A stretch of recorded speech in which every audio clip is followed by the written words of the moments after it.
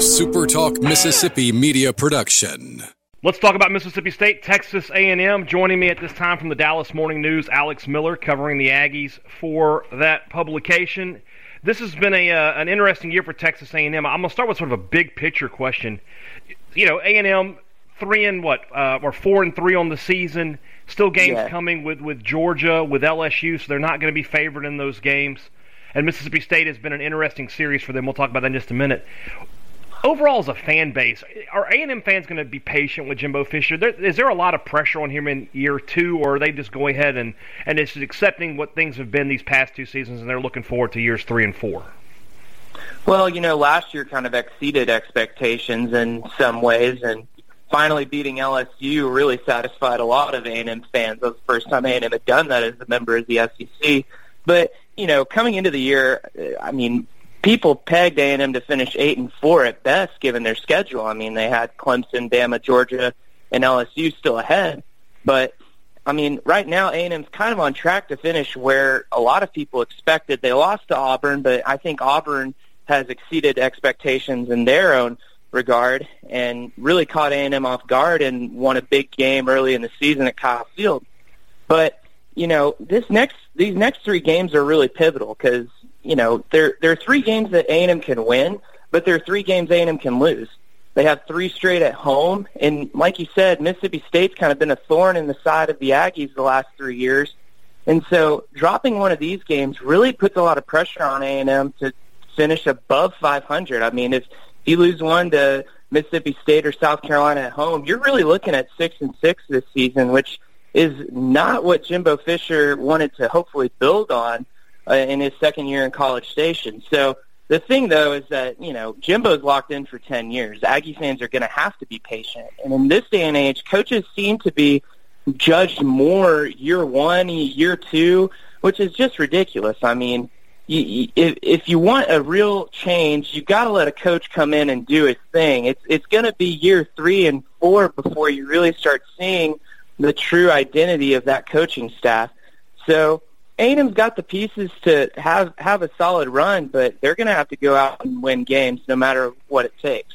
We've hit on it a little bit, but Mississippi State's won 4 of the last 5 in this series, including 3 straight. And for me, you know, talking to other people who cover A&M and just from what I've seen, the biggest difference is that Mississippi State has been such a physical football team, and Texas A&M just wasn't these past few games. For my part, I don't think Mississippi State is that same physical football team it's been in years past. For A&M, are they built differently this season? I don't necessarily know built differently. The offensive line has struggled. They haven't really gelled as much. But they're definitely better in the secondary. I'll say that. They've been a lot better defending the pass.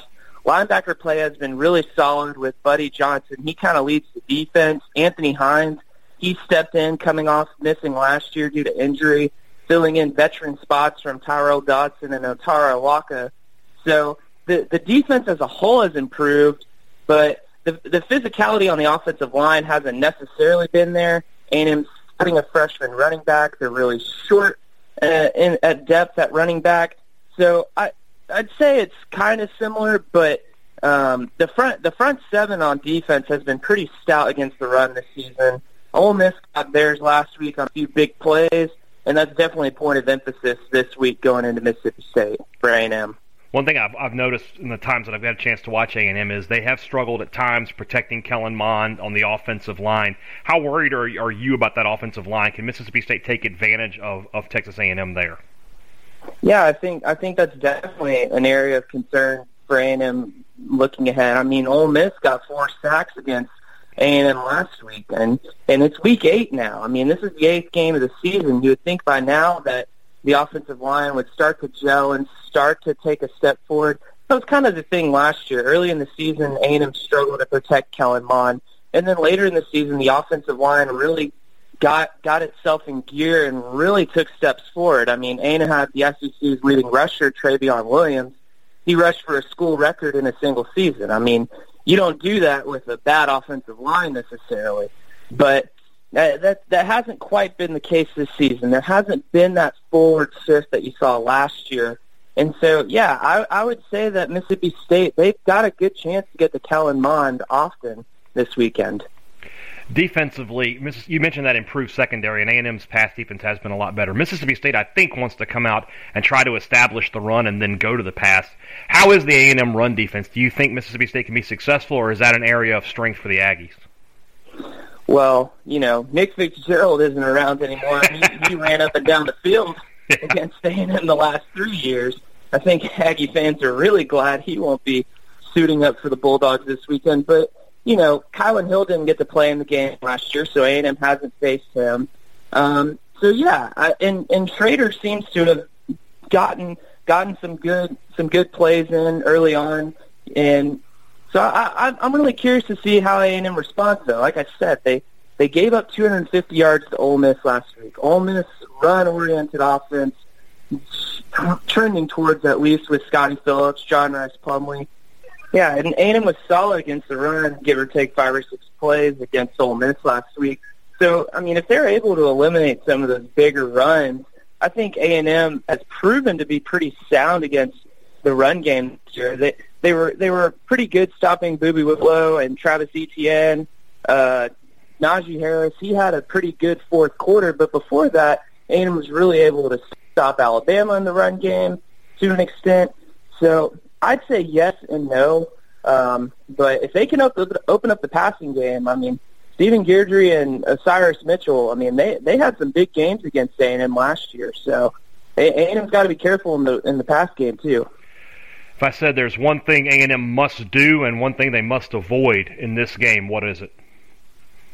One thing they must do and one thing they must avoid. One thing they must avoid, the big plays. If you go back and watch A&M's game against Auburn took the life out of Kyle Field on their very first drive, running reverse for a touchdown. It was like a 50-yard touchdown. Mississippi State's had slow starts from what I've read up on them. And so if the Bulldogs can really come out with some fire, it's an 11 o'clock game. I don't really know how ecstatic and electric Kyle Field's going to be at that hour. So going on the road, and Mississippi State needs a win, A&M needs a win. It's a big game for both teams and their trajectory for the rest of the year. I think it's imperative that Mississippi State comes out guns blazing and figures a way to establish some early momentum. I think that can be really big for Mississippi State, and that's something that A&M definitely needs to avoid. The Aggies have been pretty solid in the first quarter too, so I'm not too sure if that'll happen, but if it does, that could definitely be a game changer early on and set a tone from the get-go.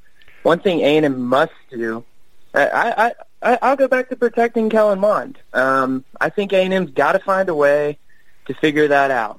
And also, too, I think A&M needs to continue its running success. Running the ball has been a big issue for the Aggies this year, too, going hand-in-hand with the offensive line. But over the last few games in SEC play, A&M's increased its total in rushing yards every single week. They've used Kellen more in a quarterback run schemes. Freshman running back Isaiah Spiller, he's been getting better each and every week. He had probably his best game of the season last week too. Ran for 78 yards on 16 carries, which is pretty pedestrian, but considering he had 0 yards on 7 carries against Arkansas just 3 weeks ago, that's a huge step forward. And he didn't have any negative rushes, something he hadn't had this year. And he had a 22-yard touchdown at the end of the game that kind of put the game on ice for the Aggies. So continuing the running success and protecting Kellen's definitely got to be something A&M has to do this weekend, if I had to say. All right, we'll see if Mississippi State can continue the success it's had in years past against Texas A&M, or will the Aggies turn this series around on Saturday at Kyle Field. Alex, man, thanks so much for joining us. You can follow him on Twitter. What's your Twitter handle? Give that to everybody. At AlexMill20, 2 L's. All right, if you want to keep up with the Aggies this week and, of course, going into the future. Thanks a lot, man. Appreciate your time. Thanks, Brian. Appreciate you. A SuperTalk Mississippi media production.